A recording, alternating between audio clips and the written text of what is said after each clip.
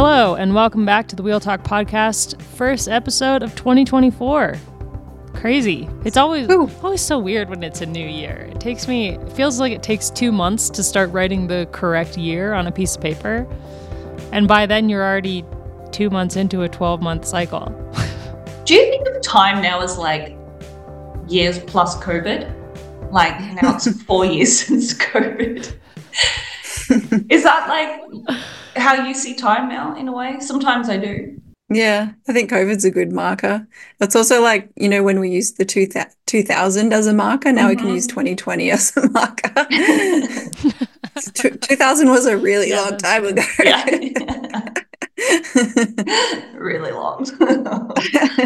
As you just heard, we've got Lauren Rowney and Gracie Elvin here for our first episode of the year. And full disclosure, we are recording this before the Aussie National Championships that are happening because Lauren is going to have a baby and we don't know when. Well, actually, it might be next week. Update. Oh. I'm going to be induced next week. It's just a matter of what day. So. Very good. It feels weird to kind of know. Lauren's going to have a baby next week. It's weird to know that you're having a baby like on a day. Yeah. But also good job for like making that decision. It's not an easy one. So it wasn't made for me, honestly. There was actually no option because you'll never guess the day they scheduled Harry's surgery. My due date. Wait, do you want this in the podcast? It's fine. Really? It's very serendipitous, hopefully in a good way. Yep. Yeah. Yeah, there's been a lot to process. Did they ask you first? I don't think they care that I'm giving birth. But that's like, no, that's wrong. Like, I understand the care of Harry is our highest priority, but it's kind of hard. It's conflicting because this baby's also really important. But anyway, like, I'll be 39 plus a few days, and that's a really healthy time to induce. I'm not really scared. So we're recording this episode before Aussie Nationals because we want Lauren on the podcast at least once before she has to leave due to family, having a baby, and also Harry. And if anyone follows Lauren on social media, you'll know what they've been going through this year. Speaking of social media, Gracie announced her big news on social media as well over the break. Yeah, pretty much the last couple of months of what I've been obsessed with, I haven't really been able to say, which is like either being worried about what I'm doing or reading a parenting book about what to do, because it's like, as you both know with your first kids, you just like, I've never done this before and I don't know if what I'm doing is bad, but usually it's not. So I've been actually really enjoying it lately, and second trimester is much, much better. So we've got a lot going on for the members of the Wheel Talk podcast. Gracie and I will be here next week to talk about Aussie Nationals and TDU and everything that's happening in Australia. Gracie's still going to be on the ground at TDU, which is super exciting. So hopefully we get some fun stories out of that. And yeah, we'll hopefully have Lauren in and out, but we'll see how things happen with the toddler and a newborn baby, because you can never top yourself in 2021. Yeah. Jumping on the podcast one day after birth. That was crazy. Anyway, so yeah, that's kind of just so everyone knows. That's why we're not talking about Aussie Nuts today, but we will. We got some awesome listener questions that we're going to get to today, and a tiny bit of news that we'll just touch on a little bit, plus a little bit of what's coming at TDU. But because of what's been going on the last week in the women's cycling world and in Australia, we wanted to start out this episode by just talking for a moment about Melissa Hoskins, or Dennis. There was an incident over the holiday break involving Rowan Dennis and his wife, Melissa, Olympic medalist on the track, and a longtime member of the Green Edge organization. Tragically, she passed away, and we're not going to touch on the details of that because, honestly, we don't know enough to talk about it, and I don't think any of us want to talk about the details of what happened. There's written pieces on Escape Collective of what we know, so if you want to check that out, that's up to you. But for us here, it's not something that we want to touch on, but we do want to talk about Mel because both of you were teammates with her. Gracie spent the most time with her out of the three of us, and the outpouring of love for her from the women's cycling world and also from the Australian and Girona communities that they were a part of has been overwhelming, to say the least. There's been a ton of people who were really, really close to Mel who've written incredible testaments to her loyalty and her goofiness and many things about her. So we just wanted to talk about Mel for a minute before we dive into the rest of the episode. And I'll hand it over to you, Gracie. Yeah, you've really raised a lot of good things in there already. It's a really sad time for the cycling community, and particularly those that knew Mel well. I was a teammate of hers for 3 years, but some of the other riders, particularly in the track program, were even closer to her and spent 24/7 for many years almost building towards such big goals like the Olympics and their world championship in the team pursuit, a world record. They've experienced highs and lows. I was rooming with the track endurance team in Rio when they had that really big crash in that week before their big event. And they all rallied around each other, Mel included, to really pick themselves up and to try and do that best on competition day. It's an unimaginable loss. It's a shock.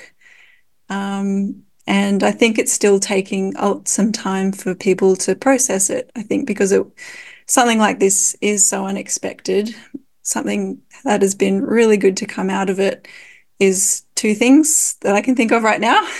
That is the beautiful words that people have been sharing about Mel that I can attest to are true. She was the life of the party, very funny, always had a great movie quote that she pretty much peppered into every sentence. And so loyal, very committed as an athlete for herself. She would be one of those uber professionals, always doing everything right, but better than that, she was committed to her teammates. On the road, you could always rely on her to be there when needed, to do a ripper lead out or to win the race herself. And I can't attest for the track program, but she was really a vital cog in that engine. So yeah, it's the other good thing too is that the cycling community have rallied around each other. There's been lots of messages circulating around each other for support. I've received a few myself, and I know many others have been receiving those as well. So it's, despite this awful tragedy happening, it's brought everyone closer together again. And I do hope that something positive can come out of this. Well said, Gracie. And just lots of love to her family and those close people to her, especially those children. Yeah, I think a lot of people with the whole situation are just thinking of her family and their two kids, and sending all of our love to them and everyone that she was close with, because I know especially in the Girona community, the mom unity, as I call it, she was a huge force in that group, and yeah, very fiercely loved by the people that she was close to. So we the Wheel Talk podcast, our sympathy and our love goes out to everyone who's hurting at this time, and unimaginable situation. And that's what we're gonna say on the matter. We'll remain in Australia for a bit of news that happened whilst we were not recording, and that is that Sarah Gigante announced a premature departure from Movistar with 1 year left on her contract to join AG Insurance Soudal. She's going to make her debut with her new team at TDU, so that will be exciting to see. She's been barely racing for the last couple years whilst on Movistar for various reasons, injuries and health and stuff. So it's going to be great to see what this new team can offer Sarah and how they can support her as a developing rider, because she's she's been in the World Tour for a couple years, but she's still very fresh in the cycling world. And I think a lot of support needs to go into her career for her to really achieve her potential, which I think AG Insurance Sudal is a great place for her to be in that regard. So excited to see where that goes. And I've heard that she's in some pretty good form, so we'll definitely know soon. Transition straight into TDU. So 3 stages coming up, Tour Down Under this week. As you're listening to this podcast, it's later this week. The first stage is a sprinter-friendly stage. The second stage is rolling with a slight climb to the finish. And the third stage is the really exciting one, finishing on Wollonga Hill, which is the first time that the women's event has been able to finish there. And the lineup includes defending winner Grace Brown with her teammate Cecilia Tripp-Ludwig. That's going to be really interesting that she's decided to go down to TDU. It is a provisional start list that I was looking at, so perhaps that's not correct, but I would be excited to see. I spotted her training in the Adelaide Hills over There Christmas. you go. It's real. With her boyfriend. I guess taking into account who her partner is, it makes sense that she'd be down there. And then, Trek have a really strong lineup again this year with Spratty, who almost took it from Grace last year. So we'll get to see those two go head to head on Wollonga, which will be pretty cool. Brody Chapman, Loretta Hansen, and their new rider, Felicity Wilson Haffenden, is going to be there, which is super exciting. Of course, as you'd expect, Liv Alula Jaco is starting with Aussie/Kiwi. The bottom of the world, the bottom of the world team. Ella Wiley is going to be lining up for them. So excited to see that. And 2020 winner Ruth Edwards will race for Human Powered Health. So that's also pretty exciting. Plus, ITT World Champ Chloe Daggert is lining up for Canyon SRAM. All in all, the start list for TDU coming up looks like a very exciting race with a lot of opportunity. It's really good to see, even though it's provisional, like the more teams coming out and better start lists, because it's World Tour, but, it's still a long way away. And unlike men's cycling, the women's teams still have to factor in their budget for the year. And that's a huge cost compared to European races to come this far. So I feel like much like the men's TDU, the women's is gaining some nice momentum there, good reputation for being a great race, but also a really good opportunity to train in warm weather, stack it with Cadell's road race. And I think that this is one of the stronger fields that we've ever seen. So that's going to be really exciting. I think I just want to give a shout out to Carly Taylor and Annette Edmondson, who are the 2 race directors for the race. Carly obviously being a very close friend of mine. I get a lot of the insider knowledge. They've been working super hard to really make this event into one of the premier tours of the year. And racing in Australia does present its challenges, particularly financially. So a race in Australia costs far more money than running anything else in Europe, because you've got to get the teams out here. And as a condition of hosting the Tour Down Under for the men's race, the UCI put pressure on the organisers that they have to fly the men business class. And this is something that, yes, it came directly from the UCI, which means that you can imagine how much money the head sponsors are putting into this race just to host it. Obviously, we want equity in sport. So what Carly and Nettie are really working towards is that the women have the same opportunity in the future to fly as well, business class. But for now, they're able to fly over, I think, all the World Tour teams for free.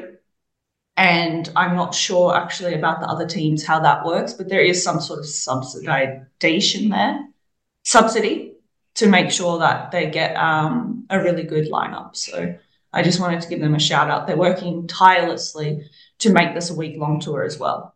I love this race so much. I feel like this was one of the highlights, getting to do this race. It was one of the highlights of my career, because you'd go down, it was like a completely different start to the year than anywhere else, because the racing it's a stage race, so it's not nearly as insane as starting your season at Omloop, for example. And it was a really fun intro into the year. The weather was incredible, but Adelaide is just gorgeous. Like the Adelaide Hills, riding in there, the week in between TDU and Cadell's where you just kind of get to hang out in Adelaide and train was so much fun. It was just like coffee shops and super long rides, and yeah, never saw a kangaroo, which was a little bit of a disappointment. Really? That's amazing. Oh, that's so surprising. They're like everywhere. Particularly, in Adelaide. Did you see a koala? Yeah. No, I never saw a koala except the one in the at the start village. Oh, there's tons there. Yeah. Oh, that's sad. You're gonna have to go back, Abby. 2025. Yeah, right? Yeah, we gotta go. Well, we all are gonna go, right? That's the plan. I think in 2019 when we did TDU, it actually wasn't. It was relatively mild. Like it was warm, but it wasn't unreasonable. There was only one stage where it was like out in the vineyards that finished with that climb. That was like that stage sucked because it was so hot. But that was the only one. Well, I love TDU, and for any Aussie listening, for me, I always referred it to as like the adult schoolies week in a way. That's how it sort of felt like for me. Riding bikes and then going out in the evening. This is obviously when I wasn't an athlete. Having like dinner out and drinks, and then like just hanging out with people all day in Lycra. It was great. Yeah. If people want to go watch a stage of the Tour de France but can't afford it, I say go to the Tour Down Under. It's actually better. It is. 100%. It's so cool. And there's so many people that go to this race. Like just it seems like the entire Australian cycling community, of which there are many, just all flock to Adelaide for TDU. And it's really cool. It's like schoolies week. It's so cool. Yeah. The weirdest part for me racing the race was feeding and service on the opposite side. On the wrong side. Weird. So weird. Yeah. That took some getting used to, but man, it was a good race. Anyway, so TDU coming up this weekend, and we will be back to talk about it after the event. But can you guys shed any light on like what Wollonga being in the race means to the race, and also what that means for the riders that are lining up and who it might favor? I think Wollonga is an iconic stage for the Tour Down Under, and that's something they worked really hard to make happen, the organisers of the women's race. It's 3 stages, the tour. So Wollonga, the hill itself, Grace, I'm guessing you've been up it a few times just for fun. I mean, we never got to race up it. It's a short, sharp effort. I mean, your Richie Ports, I think he won it the most out of every competitor, right? And you're a rider like Richie Port can win up there, and a rider like I think Simon Gerrans could win up there too, from memory. So I'm just referring to what the men have done in the past. So for me, it's iconic, and it's a really cool thing that the women get to experience themselves, because the atmosphere on that hill as well is just something else when you're on the hill watching the race. So imagine for the riders, it's going to be something quite special to experience. But looking at the start list, I mean, I think that sort of finish would suit more so than Gigante would be someone like Cecile. And she's coming into the season with a lot of good vibes after the way that her 2023 ended. The incredible performance at Tour Scandinavia, plus third at the world or second at Worlds. So she's starting the year with a lot of great memories. And I feel like it's always interesting when you have a rider who has like a really good start of the season and then kind of peters off, and has a rough second half of the season, that they have a harder time getting back into the flow of things. But if you ended your year on a high, you either overtrained during the break because you were too excited, or you come in with that positive feeling kind of fueling you. So I'm excited that she's already getting into racing, given she had such a good end of the season. I don't know how you feel about this, Gracie, but like 10 years ago or something, always got the sense, particularly because of Green Edge, that Aussies at nationals, I'm not sure if the team held back some of the riders, but some riders were always like flying in January, or at least were at 90% or 85%, but their 90% compared to someone's 100% was like 110. That when some of the Europeans were coming over, like I even remember the first time Annemiek did it, or Taylor, like it was such a shock to the system to be racing in January and to have like already that high intensity.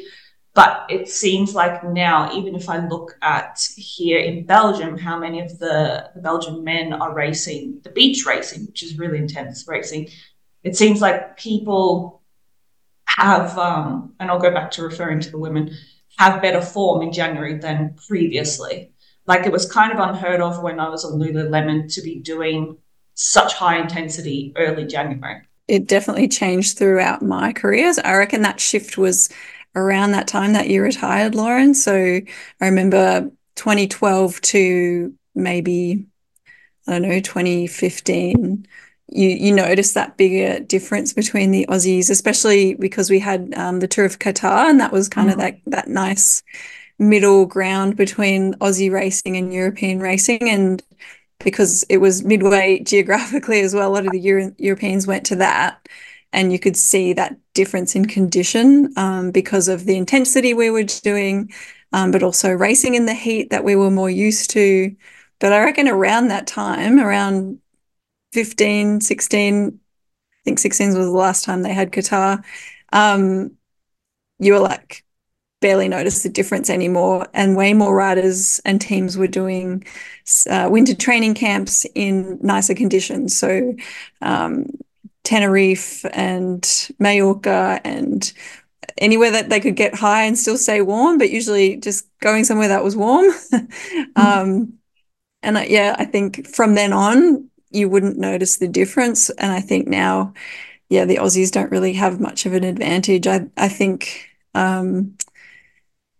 it's the level's a lot higher in general. The depth is more, so you just don't notice things as strongly either. It's an interesting one, but it was frustrating at the time once that shift started happening. Yeah, it'll be, I think with like Aussie nationals, it'll be interesting to see how a lot of the Aussies are going, given that it's also an Olympic year. Like you don't want to be going too good already in January right now. And I think like with Brody and how well she was riding last year, and then with the way that the rest of her season went, I think I'm curious to see how she'll be riding going into Aussie Nationals and going into this. And there's a couple riders that I think fall into that category. Loved seeing her in the green and gold though throughout the year, even if it was just kind of training out on the roads of Andorra.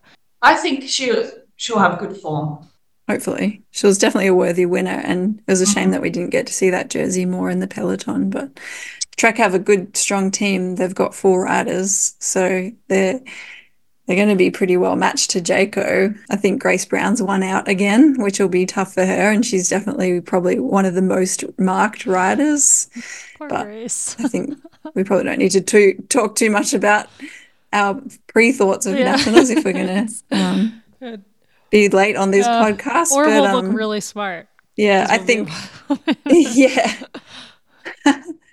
Got lots of predictions. But going back to the Aussies trying to balance that fitness, back when I was racing with Green Edge, it was like, try not to be too fit, but then there was that pressure that you still had to go and win. So it was confusing for a few months, like in your pre-season camp at the end of the last season, to be like, like we don't want you to cook yourself. We want you to be good in the classics, or whatever the goal was for that rider. So for me personally, it was the classics. And then by nationals, it was almost like they'd forgotten that meeting, and they were like expecting everyone to be sharp and on form. And if you were just off the mark, then you'd kind of get punished, and then you wouldn't get your leadership for the next race that you were supposed to. And it was just like, fuck's sake, every time. Like, what, you can't have it both ways. Like, and also just that personal pressure, team/personal pressure for Green Edge in particular. It was really important to get the Aussie jersey in the team because of being the only Aussie World Tour team, men and women. Men had the same pressure.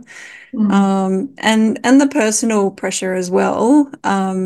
To be a World Tour level rider, you don't want to get beaten by national level riders. Like you, Lauren, I'm sure you can. I had the opposite experience to you, Gracie. But it's just like you get the most nervous for racing at home because it's like you need to prove yourself that you're good. So it's a bit of a weird time, and I do feel for the pros, particularly the ones in JCO, because I think they just have that little bit of extra pressure. But all of the World Tour riders at Aussie Nationals feel that way to some level. So it is really hard to balance. Yeah, it was actually going home every year got harder for me. It was such a mind fuck, to be honest, because I was on the other side of my team's approach was the European approach. And like Gracie touched on, during the years that I was racing, it wasn't emphasized to be in form in January. So they really held us back.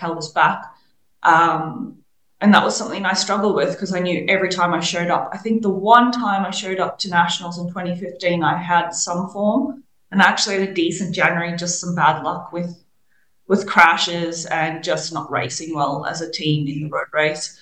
That was always really difficult for me because, like you said, there were eyes on your back because at that time, I think there were less of us female pros too. So it was kind of like you had this dominant force, the Green Edge team, that everyone wanted to be.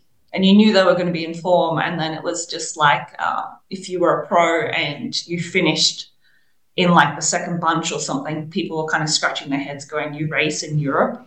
And, you know, you don't want to bring out the excuse book and everything, but I always struggle with that. And it would have been nice to have one really, really positive experience at Nationals, but I actually never had that in my career.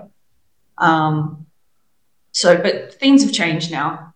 I'm sure it's a different experience for the European pros. But again, like you said, if you're targeting the Olympics, Tour de France, world sort of part of the year, you want to be good in January, but you don't want to be too good. Because there's time to come down from it and build back up, but it's like playing with fire because you could also go too hard and get sick. And if you get sick, it's harder to come back. And then you're compromised for the whole year, like we saw with Brody this year. So it's like, or last year. So it's really a fine line. I feel like on my side of the whole Aussie racing experience, I was coming into it on a continental team and we were lining up against World Tour teams. And so there was a ton of pressure on us to beat the World Tour teams because it didn't matter if when I did the race, it wasn't World Tour, but if we were perceived to be beating World Tour teams at the race, then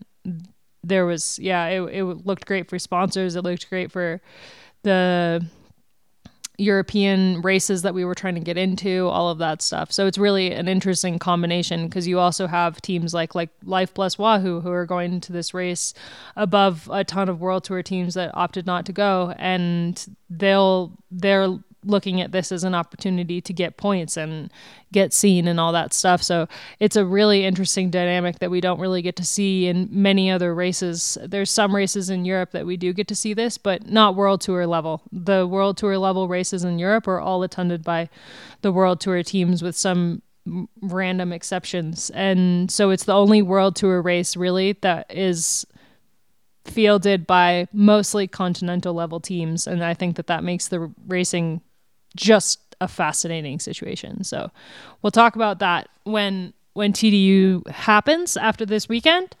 And hopefully everyone gets to watch it. There's a bit of obviously unknown in terms of live coverage right now with GCN. TDU will be on Channel 7. Channel 7 in Australia. Check out escapecollective.com. Joe Lindsay is currently writing a piece on where to watch the racing, so he will include TDU in that. And I'll also, if I figure it out, the Wheel Talk newsletter will have a mini preview this week of TDU. So check out the Wheel Talk newsletter on Escape Collective on Tuesday for a preview, and I'll talk about how you can watch it. Definitive. So, should we answer some questions? Why not? Let's do it. Okay. One of the good questions about SC Works dominance, I think we'll save for European season, as SC Works is opted not to go to TDU. So I think we can talk about the SC Works dominance come SC Works entering the fray. But Hannah asked, would love to hear your predictions. Most extravagant prediction on one side of the scale, and also most likely to happen on the other. I've got a good extravagant one that just popped into my mind. Okay, hit us with it. Ellen Van Dyke wins Paris-Roubaix. That would be so... That's not even extravagant. I feel like that's totally within reason. It's possible. No, it's possible, but like it's the craziness of this is... Yes, exactly. Because, I mean, Paris-Roubaix is in April, right? She gave birth in September? September, I think, or October? Yeah. October. Fall. There's been so many babies, I can't so remember. many babies. But like I'm thinking back to Dijkman after her first pregnancy. I believe she won the Women's Tour of Britain in May. Is that right? And she gave birth to Orla in September, which I at the time was like, wow. Damn, that's incredible. And the turnaround was... Ellen's turnaround is next level. The fact that Ellen is racing 5 months after? But I think, I mean, I did follow Lizzie's pregnancy quite closely because I just thought it was, you know, she was really the first one. Not to say that there weren't other women in women's cycling who had babies, but a rider of her caliber who had decided had given birth. And with Ellen, I also followed along with her pregnancy, and it seemed like, you know, she published all her training data and everything. She managed to really maintain quite a high, like a decent load till the very end. And you could see she was on training camp with her team with wonderful support of her partner, and their son was there with them, which was so cool to see.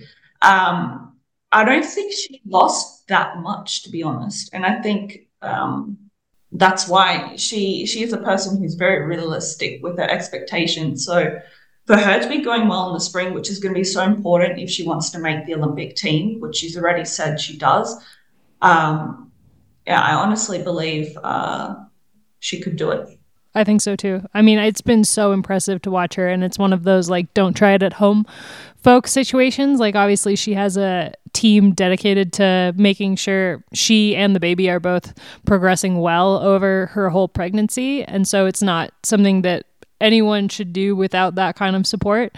But as a professional athlete, watching her train and also come back and have such high goals for the season, and also feel good enough that she's going to be racing 5 months after giving birth is just incredible.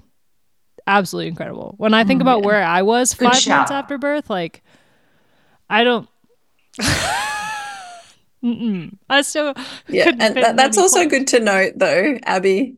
Like, it's really cool to have these stories because we can really champion women and what they're capable of and the support around them so they can do so. But it's also important to note for most mere mortals, that's really not realistic, and how much support they're getting to do what they're doing. So personally, I don't have any expectations of bouncing back that quickly. And I think it's important for most women to know that you shouldn't probably bounce back that quickly, or at least that you don't have to. Thank you for bringing that up, Gracie. I think that's such a relevant point. This being my second pregnancy, and I'm nowhere near an athlete anymore. I think the first pregnancy I was still quite fit, bunny ears. This one, I think I said to you guys, I'm the most unfit I've ever been in my life. And that's also due to current life circumstances. But for just your everyday person who has a normal job and other things going on in life, it's just not possible. And this really is a career. So it's kind of like trying to have, trying to juggle your professional career in a normal working life, say as a lawyer or whatever, and having a child and balancing that. And I feel athletes almost have a better support around them to be able to manage that side of things. But that could be my interpretation. Here's my extravagant prediction of 2024. I think that the Giro is actually going to deliver live coverage, like quality situation. Great stages. Good field. I feel like maybe... And pre-Olympics. Yeah, pre-Olympics. Like, I think it's actually going to be like a really good Giro that we're going to get this year for the first time. Like, there have been years where we've had a great field, but we've had no live coverage and the race has been poorly organized. And there's been years where we've had live coverage, but it's not been a great field. There's not much depth, especially when it came to the GC. And I think going into this year, with where it is in the calendar, with the tour being after the Olympics and all of that, plus the new organizers, I think we're going to get both good racing and good coverage. And I'm fully prepared to be heartbroken come like stage 2. But that is my unhinged prediction. Okay, my extravagant prediction is Lizzie Deignan will win the Olympics. Oh my God, how? Oh, that's a good one. Cool would that be? I know. Also possible. It's very possible. It is possible. I would be crying so hard that you would there would be no recording a podcast for 2 weeks because I would not have a voice. Yeah. That'd be pretty great. I would be happy about that. The other rider that I think that I would like completely lose my cool over would be Cassia. But I don't think she's racing. I think she's come out and said she's not. But I think that will change if she actually dives into the course more, because talking to some of the riders that have seen the course already, I think it was perceived as a sprinter race before, but now that they've actually seen it, it's like similar-ish to the Worlds this year, 2023 Worlds, in that there's like the circuit in Paris has some climbing in it that I think will break it up a bit more. But I digress. If Elisa Longo Borghini wins the Olympic road race, I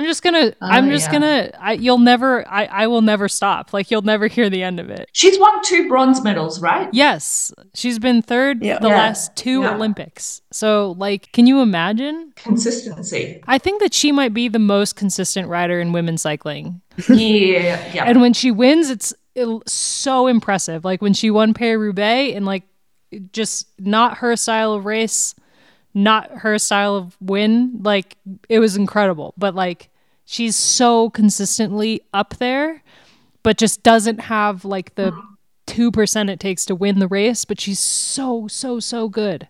She's so good. Anyway, those 2 riders. What do we have? Do we have any more likely predictions? If I predict another SC Works a year of us, us being SC Works won yet again. I wrote down some ages ago, but now reading them back, they're not that good. Read them. I'll say them anyway. Human Powered Health and EF to be bigger players. I mean, I think that's definitely going to happen, especially Human Powered Health picking up Ruth and picking up a couple other riders this year. I think they're going to definitely be, plus without the men's team, with all their support towards the women, I think it's going to be a completely different team. And they have all different management too, they have a new DS and Georgia Bronzini, so. Oh yeah, Ruth has worked with Georgia, so that will be good. Jeff, asked, I was thinking about mindset and whether the crew can think back about their time as a professional and if they have examples of how a change in mindset led to improvement in performance. I would be interested in how individuals perform better in different teams, not purely because of the team is stronger, but the environment for that individual. A two-parter here. Either you want to tackle it first? I can start. I think that this is worth a whole podcast, this question. It's a really good one, but to keep it short, there was a few things that helped my mindset without anything more intensive, like having a sports psychologist. And it was just having some good mantras and quotes. And I think most athletes have a really favorite mantra or quote that kind of grounds them or motivates them or puts them back in the moment. For me, it was more around that start line nerves. I probably wouldn't get that nervous until I was on the start line, except for if it was a really big race and I'd be nervous all morning, maybe for the day before too. But it was kind of just reminding myself that pressure was a privilege. So I found that really helpful in my mindset to be like, I'm so lucky to be here at all in my life circumstances. That I got to do cycling and then got to be in this team and to be at this race. So that kind of put things in perspective for me. And the other one, which when I was on the start line, would be if I was looking around at people, especially in the classics when it was bad weather, and they'd be in their beautiful warm jackets and they're drinking hot chocolates. And I'm just thinking, what the fuck am I doing? Why am I about to put myself through all of this? What if I don't win? All of those thoughts that come into mind, wishing I was those people just having a nice day. I would think they're here to watch us. Like the only reason they're here having a nice time is because of us. And we're the special ones. And it's something that I'll miss when I retire is being one of the ones on this side of the fence. And when I retired, that was exactly what I felt, was just realizing even more how special that was to be on that side of the fence when you're no longer there anymore. So I'm really glad that I thought that as much as I could in my career. And having access to sports psychologists is way more common now, and I didn't really do it that much in my career, and I wish I had. And I know more and more people are doing it now, and I think that's super helpful. Everyone has different needs and things that they want to work on. So it is pretty individualistic as well. Yeah, pressure is a privilege. I think that's a great one. And I think sometimes just in general in life, we put too much pressure on ourselves. And like you said, Gracie, it actually makes me think about maybe if I had more times on the start line, thought about the journey to getting to the start line and how that all started with that childhood dream, and how few people, this is something I used to come back to try and ground myself, was how few people can actually say that they achieved that dream that they had as a child, whether that was because you wanted to be a fireman or something like that. I think it's very rare in life, if you reflect back on what you really wanted as a kid, that you actually achieved. And for me, it was always just to wear the green and gold, not specifically in one race, but I just had this dream of wearing green and gold. For me, the biggest thing, or the game changer, and I wish if I had stuck in the sport longer, I think that this person could have had a huge impact on my career, was had a difficult time at the end of 2015. And it was a friend who put me in touch with this mentor who mentored me all through 2016.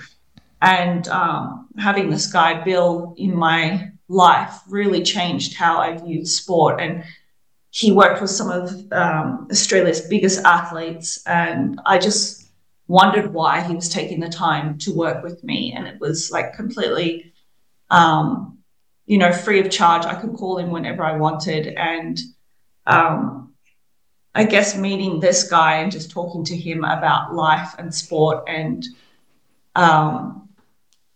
his experiences with some of the top athletes, definitely helped me. So strong mentor. I also didn't work with a psychologist during my career, but I think I should have 100%. And that's something I definitely would have done differently had I continued on in the sport. Maybe that would have been one of the deciding factors of me actually having a longer career. I think that's some really great stuff extra there, Lauren. Like, mentors can also be such a great person to have in your support network. It doesn't have to be a clinical or, official psychologist. I think it's good to identify as an individual what, like, maybe some of the things that might hold you back and the why.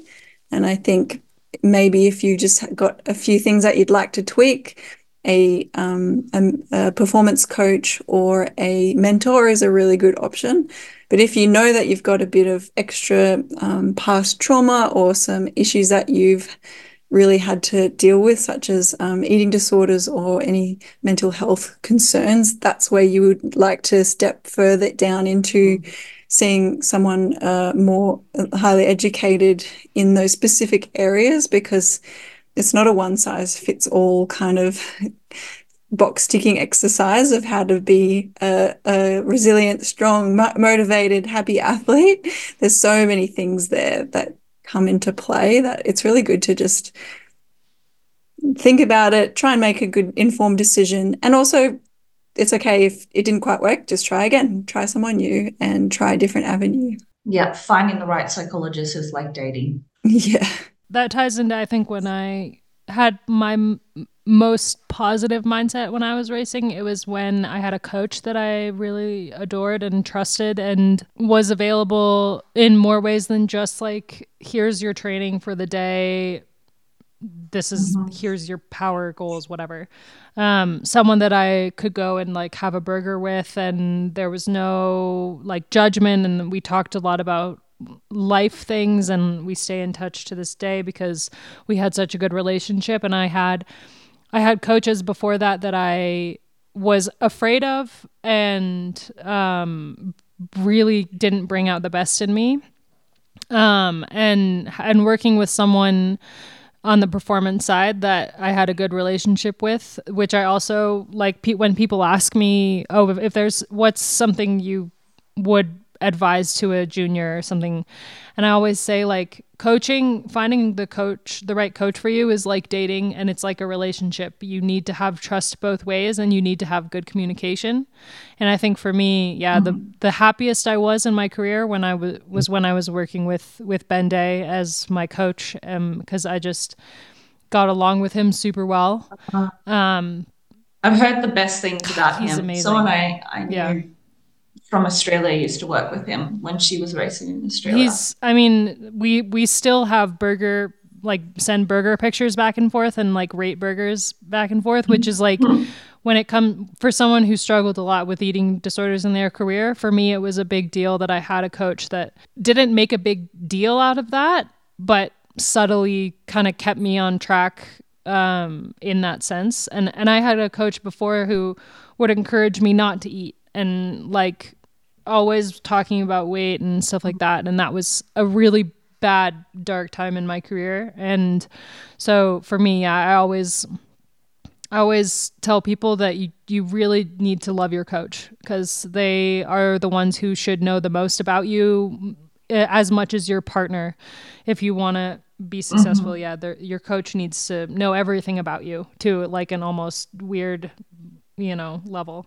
So having a coach that you really love, but also friends that keep you grounded and keep you, I think for me, like I had this group of friends that were sport adjacent, like either their partner raced or they raced or something that never put too much emphasis on cycling. Like we would get together and we would have dance parties. We wouldn't talk about cycling, but they also knew the pressures of the sport and knew what I needed to do to be the best that I could be. And so they were encouraging, but not too much where it felt like they were putting pressure on me or making the pressure worse. They were taking the pressure off of me by making me see the fun in everything. But we could go on training rides and then have a dance party, and it was awesome. So like having friends that understand, but are also, you know, understand the good and the bad and are able to kind of lead you through it all. I think that a lot of positive mindset comes back to the community that you have around you and your team, be that, you know, your partner, your coach, your sports psych, your nutritionist, whatever, like the team that you have involved in your career, they should make you feel good. And that will inform your mindset. High level sport, it is all consuming. And we've spoken about this before, how good it is to have other interests or hobbies or goals outside of sport. Because I think when it's all you've ever done, like for myself and actually for my best friend Carly, starting very, very young with competitive sport and being very good, very young, wasn't the best thing. And it also meant that everything in my life personally revolved around sport. And once I left school and university, I didn't have normal people in my life that, you know, had other interests and hobbies and, you know, competing and results and, you know, making it into the professional ranks weren't thoughts that consumed them. Where when I moved to Girona, it was a wonderful thing because I found a community and a home and a family away from Australia. But again, it was very much, you get caught up in this bubble of just cycling, which probably wasn't the best thing, actually. It's an interesting situation because it's the people you spend the most time with. And I think, like, when it comes to your social circle and who you spend time with off the bike and also on the bike, like training rides and stuff, you can't choose who your team is. Like, you have no say in who your teammates are, who your DS is. If you're lucky, you get along with your team. And I think that in women's cycling, it's probably more likely that you get along with your team. I wonder if that's changing. Yeah, I think it is, actually. As it I think it is. Because when I think of SD Works, I think it's a really good organization that works well together. They're good teammates, they're good workmates, they respect each other. But I'm not necessarily going to ask you out for Friday drinks. What, you don't want to go get drinks with Lotte Kopecky and Demi Vollering? Just the two of them? No, yeah, like that'd be a great night. You can't pick who your teammates are. You're hired to a team, and if you're lucky, like, you get along. But you pick who you spend every day with, and it's important to pick people you spend every day with that lift you up. And I think, like, even in a non-sports related area, like as a completely normal person who doesn't compete in sport or have any sport, just like maybe, I don't know, any human being, you want people who you go and you see and they put a smile on your face. And it's the same with the people that you choose in sport, and those people will make your mindset in life. But the two things when you're a professional athlete are they're fused. Your mindset in life and your mindset in sport are exactly that. There's no difference between the two. But I have to say, I do miss people like you guys now. I would take the Girona bubble back if I could. Man, I'm so bummed that we never. It's way better. Us and Taylor didn't overlap in Girona like enough. Taylor and I had a nice overlapping as teammates and residents of Girona. I feel like in the beginning it was funny because I was just like in awe of her, and they tell you not to meet your heroes, and then I met Taylor and I was like, I don't know what that's about because she is above and beyond. But it took us a while to actually become friends because I think like I was so like I had her up on a pedestal, and so I was like scared, and then she's just Taylor. It's funny. She's just this I feel like I lovely, would have been the same with Gracie. beautiful. I would have been like, oh my God. I reckon people get the same vibe with Gracie, 100%. Actually, I'm trying to think who, and it was like to do with Britt Lindor. It's like you want to be friends with them, but you don't. Yeah, like you're not intimidated, but it's like that one person you want to be friends with. Yeah, I totally see that. I do want to finish that question though, because it is a listener question. And I think anyone that, reads sports biographies, watches sports docos, asks questions like this, I think so many people love sports and athletes because they're trying to seek out the answers to some questions that athletes seem to have the answers to. And athletes are still just normal people. They're an iceberg, much like any other person. It may look like they're doing it alone, and they may look like they're full of all of this extra special juice to get them to that point. And at a certain point, if they have to run that 100-meter final or they have to cross that line at the Olympics or whatever it is, they do have to do that tiny last bit alone, but everything else is never alone. And Abby and Lauren both touched on it. It's finding people that make you happy, finding people you trust, finding people you value, finding people that you can be vulnerable with. They're the ones that get you to a good mindset. You can do bits and pieces by yourself, but you can't read all the books and do it alone. It's just not possible. So if you're a regular person listening to this, like that's the advice that we've all given in different ways, is like ask for help, find mentors, find extra support when you need it, lean on your friends, find good people around you that act as that great coach or that great person that you can lean on, because you need different perspectives and you need help to get anywhere that you want to go to. The second part of that question, individuals performing better in different teams, not because of how strong the team is, but the environment. That's an interesting one that I think we could also make a whole podcast about. But there's a lot to be said about the management of a team and how the management, the DSs and the team manager and all of those people above the riders set the tone for the whole team, and how the impact of just the management on the riders can make or break a team's performance throughout the year, but also if the riders get along. I've been on teams where we had just horrendous management, and I look at the riders that I was teammates with that I cannot stand, and I think, well, any other situation, we would have been great friends.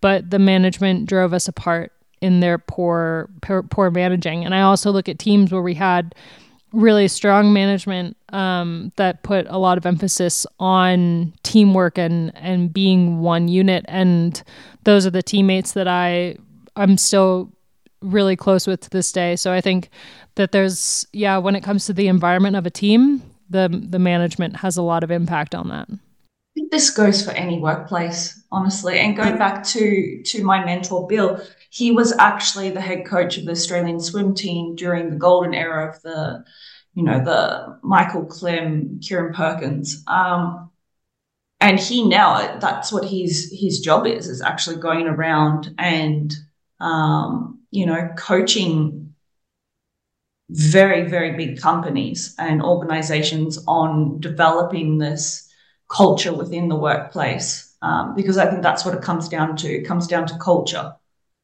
And if you have a good culture, then everything else comes after. Yeah, agree. I think we can use that to go into our final listener question. And I think in lieu of what we're obsessed with, we'll just pick our dream teams for lack of time. Unless either of you have a really good obsession, then you can veto my decision. But we already talked about how both of you are having babies. So I feel like that's just an obsession that I'm also obsessed with both of your babies. So there we go. Check. Okay.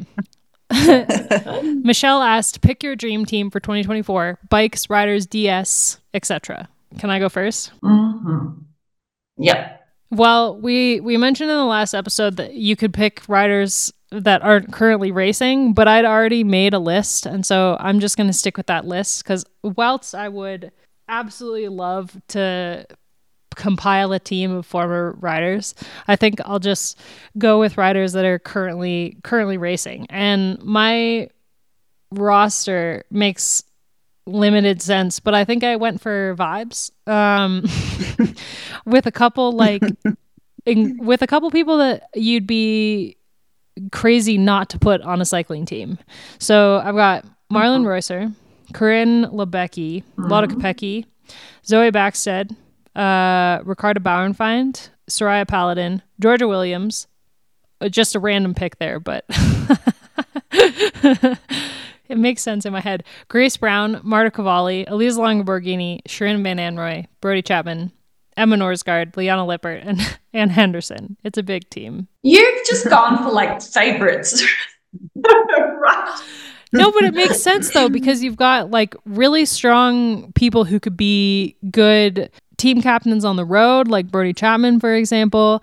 And then I got a couple like sprinters in there with Corinne and like Emma Norsgaard as a fun classics rider. Plus you've got really strong domestiques with like Georgia Williams, Anna Henderson, and some young riders with Shirin and Zoe and Ricarda. Plus, like, Soraya is a super valuable rider. And then I have climbers with Liana Lippert. And Cavalli. And Longoborghini is just, like, good at everything. And how could you not put Marlon Reusser on a team? And my team would be riding Trek bikes.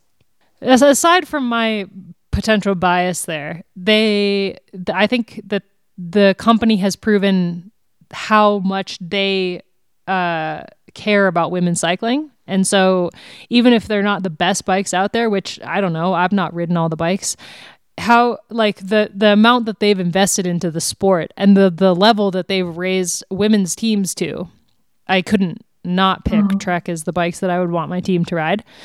My DS would be Iris Slappendal. She's gonna hate that, but I just think she would be so good, man. She'd be so good. So perhaps I'd throw Gracie in the ring for that. Yes. No, I'm good at talking about them. I don't know about talking to them. That's fair. Yeah, that would be my team. It makes total sense in my head, but then it also doesn't. All right. I actually, yeah. Okay. See, now you're thinking about it. Doesn't it make more sense? I had a pretty similar list too, actually. You go, Lauren. Mine's pretty long. But actually teams are pretty big now, right? Yeah, Trek has 19. Yeah, exactly. I made this list and I was like, oh man, this is so many riders. And then I was like, yeah, but look at like the amount of races on the calendar these days. Yeah. True. All right, my list. I've got two little groups, and my thought process is so domestiques, or more in the working roles, but of course domestiques can have opportunities at some points. But these are like the hardcore ones that actually they're not there to have an opportunity, which sounds bad. Anyway, you know what I mean. Like a typical men's domestique, which is what they're a career domestique. Career, there we go. Thank you, Gracie. Loretta Hansen, Romy Casper, Soraya Paladin, Jess Allen, because there were a few years there that she was brilliant, actually, and Christine Mayoris as my key team. Then I've got Dignan, Longoborghini, Elvin, Bluck, Peters, Neuerdoma, Tudenberg, De Hoorde, Kopecky, and Shirin. That's my team. And then my DSs would be Iris and Zach Dempster. Oh, Zach. Yeah, that's a good choice. Very good. I didn't do too bad, huh? No, that was good. I have a loyalty. You said you weren't prepared. I know, but actually I had the list in my head the whole time. I just had to I have a loyalty to Specialized. I love Trek as a company, and I love what they're doing across all disciplines. I think it's amazing what they're doing as well in terms of developing really good cargo bikes, and they're putting a lot of emphasis into cycling advocacy, which actually Specialized are doing the same. I'm so jealous. But they always took really good care of us at Specialized Lululemon, and they did put us at the top. They cared about the team. So that was my experience professionally. And now on the other side, I'm still working somewhat in the industry, but more in the mountain biking sector. And there's really good support there as well for trail advocacy and other such things. And then again, just that personal relationship I've had within the company. They've been really supportive this past year and sent Harry a really great second birthday present, which just made his day. So, and I like the bikes. I really loved racing on Specialized bikes when I had those few years with the team. All right, Gracie, who's your team? Well, it's pretty similar. I've put it in three categories. Young talent, Niedermeyer, Raylini, Roseman, Gannon, and Norsgaard. Nice. They're all winners already, but they're all pretty bloody young still. Next category is workhorses / lead out / can still win. A bit like Lauren. Paladin, Artegeist, Hansen, Georgie, Brand, Rusa, and Henderson. And Fight for Georgie. Forgot about her. She's going to be one to watch this year, but she's amazing. So versatile. Huge asset. Yeah. Good lead out, if nothing else. And the stars are Brown, Diagnan, Elisa Longa Borghini, Lippert, Cool, and Kopecky. Nice. It's a good team. So I think we're all on the similar page to our pick. I find it interesting. Yeah. I'm pretty sure none of us chose Weebus or Vollering. No, I did notice that. Too obvious? It was too obvious. I'll tell you why. But also culture. It's because they're too good. Kind of nice to gang up on them. It's because they're too good. They're incredible, and I think Weebus in particular is like a really fun rider. Like she's fun on and off the bike, and you can tell in the way that she interacts with her teammates when she wins and stuff like that. Like you can read a lot into how somebody, like when the camera is on them, how their body movements and everything. But I feel like Vollering and Weebus are so good that they just. I think SC Works does such a good job of spreading out the wins and allowing other riders on the team to have an opportunity, or like even Demi and Royce are at races like Tour de Suisse and stuff like that. But that is such a rare thing on a team with the riders that strong to be able to manage their personalities. I feel like, or manage their abilities. I feel like for me, I wouldn't want someone that good on a team because it really is a delicate balance of culture on the team. If you have someone who's that good, it's hard to manage. And I think that SC Works has people on the management side that have been doing this for so long and have dealt with riders that good for so long that they know what they're doing, but not every team could do that. Like, I don't think there's even a single other team that I can think of that could have riders that are that good, plus a whole other roster of riders, and be able to make it work. Well, I think that says a lot about the culture they've developed over the past, how long's that team been around? 12 years now? I mean, once Diagnan signed in 2013, that's when it started becoming the team it is now. That was the start, really, of it. Yeah, she joined the team when it wasn't like it was the Rabobank days, and Boels Dolmans wasn't really a major. Yeah, because our drink folded the year after London Olympics. They had some big names there. They took over the riders from Cervelo test team. And then, it was kind of like Lizzie went to the smaller team and had a few good riders, some good support, but it really built from 2014 on. But yeah, I think that's fascinating that none of us pick them. But I think we all were probably in the same mindset. Yeah. I mean, it's nothing like negative about the two of them.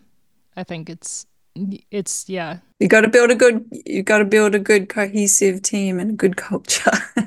Not that Yeah, they don't have good exactly. culture, but Yeah, it's exactly. just, it's a recipe, isn't it? For a DS, We did pick Kopecky though. yeah, she's Sorry, Gracie. even though we debated her versus Vollering, she's still like, I don't know, so amazing in so many different ways.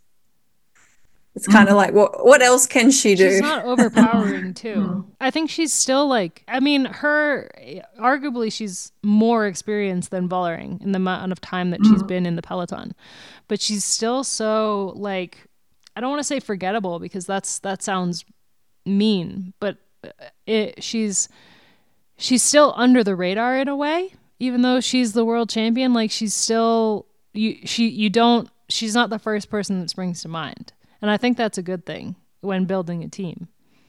Like she would still be the out and out leader in many of the races, like looking at the start list or looking at the roster, but it's not like she's over. Talking about mindset, that is an athlete I would really like to understand their mindset. Mm-hmm. Anyway, Gracie, who's your DS? I also had Iris, and I had another two. Lois Gunnewijk was probably my favorite teammate ever. She was, she is now a DS for the national team, the Dutch national team, so she knows what she's doing. But she was like probably one of my best mentors and teammates over the years. I probably learnt the most from her. And Judith Arndt, because she's just no bullshit. And I think like both of those two women, and Iris included, they're not threatened by other women or other people's success. They've got great race brains and they're quite good communicators. And I think that's super important as a DS, particularly that point about not being threatened by other people. I think they would just be really great leaders as well as being supportive people in general. So I think that's super important. And good shout. Yeah, and I really want to reiterate your point about the bike brands. Like I wouldn't be able to choose probably between Trek and Specialized because their technology is amazing, but their ethos is really sound, and they put their money where their mouth is. And I was with Scott for pretty much the whole time I was with Green Edge, and we had a meeting with them like not that long before I retired, and they were trying to like get us excited about the brand, and they showed us this promo video and I counted the times there was women in it, which was once. And I'd already gone and looked at their Instagram and their website, which had pretty much 0 women and nothing about us winning races for many years before that. And I pointed it out. I said, your brand is just not female friendly in any sense. Like how could you change that? If you want us to be on board with your brand, we're sponsored by you, but we want to buy into you as well, and how can you also buy into us? And they started posting way more stuff, but it was still such a masculine brand, and I felt like it was still kind of tokenistic. And same with some of the clothing brands, like the Green Edge women's team was very well supported over the years. I'm not going to say that it was a facade, because it wasn't. It was a really great team overall, but the sponsors didn't care that much. They put what they needed to put in, and we got good support in general. But like I never got to wear my national stripes on my sleeve after I wasn't national champion anymore. Like it's just stuff like that just kind of got to you, of not feeling visible in the brand, in their content and advertising, and then not feeling like they really cared when it came to the details like that. So I think it's really important to have brands that are on board with women's sport and women's cycling. SRAM needs a shout out too, because they're another fantastic brand. Yeah, I was going to say Canyon as well. SRAM's done amazing things for women's cycling and continues, and cycling in general, and the whole sport. And yeah, Canyon, I think, is working their way up there in terms of the amount of support that they give to teams. I mean, they've always been obviously a co-sponsor of Canyon SRAM, but they're definitely putting a lot into women's cycling in all disciplines at this point. I think all 3 of our teams would ride Velocio. Oh yeah, I was going to add that in too. Good one. Thanks for reminding me. I'm obsessed with that brand. No question. being pregnant and starting to change shape, I've been obsessed with the Luxe Nicks now for like since I retired, and I've got a set in pretty much every color, and they still are just moving with me, and I'm just so stoked about that. I just love all their colors. I'll never forget. I was wearing them one day, and I was riding, and I had stopped to like check my phone, I think, or something. I was standing on the side of the road, and this woman rode up to me, and she was like, "I'm sorry, I just need to say that your bibs look really comfortable." And that poor woman, because then I was like, oh my God, let me tell you all about them. And I spent like 5 minutes standing there telling her about how great the Luxe bibs were. And then I was like, I know the material, like, the fabric, so silky. It's comparable to Lululemon fabric. Like, it's so good. It's just next level. You can't buy anything else that's as good as it, I don't think. Those are our teams. Thanks everybody for listening to this episode. Lauren, thank you for joining. You will, I don't know when you'll be back. We'll give you your time to to adjust to your new normal, but we'll have you back on soon. And when Gracie and I are back next week, we'll talk about TDU.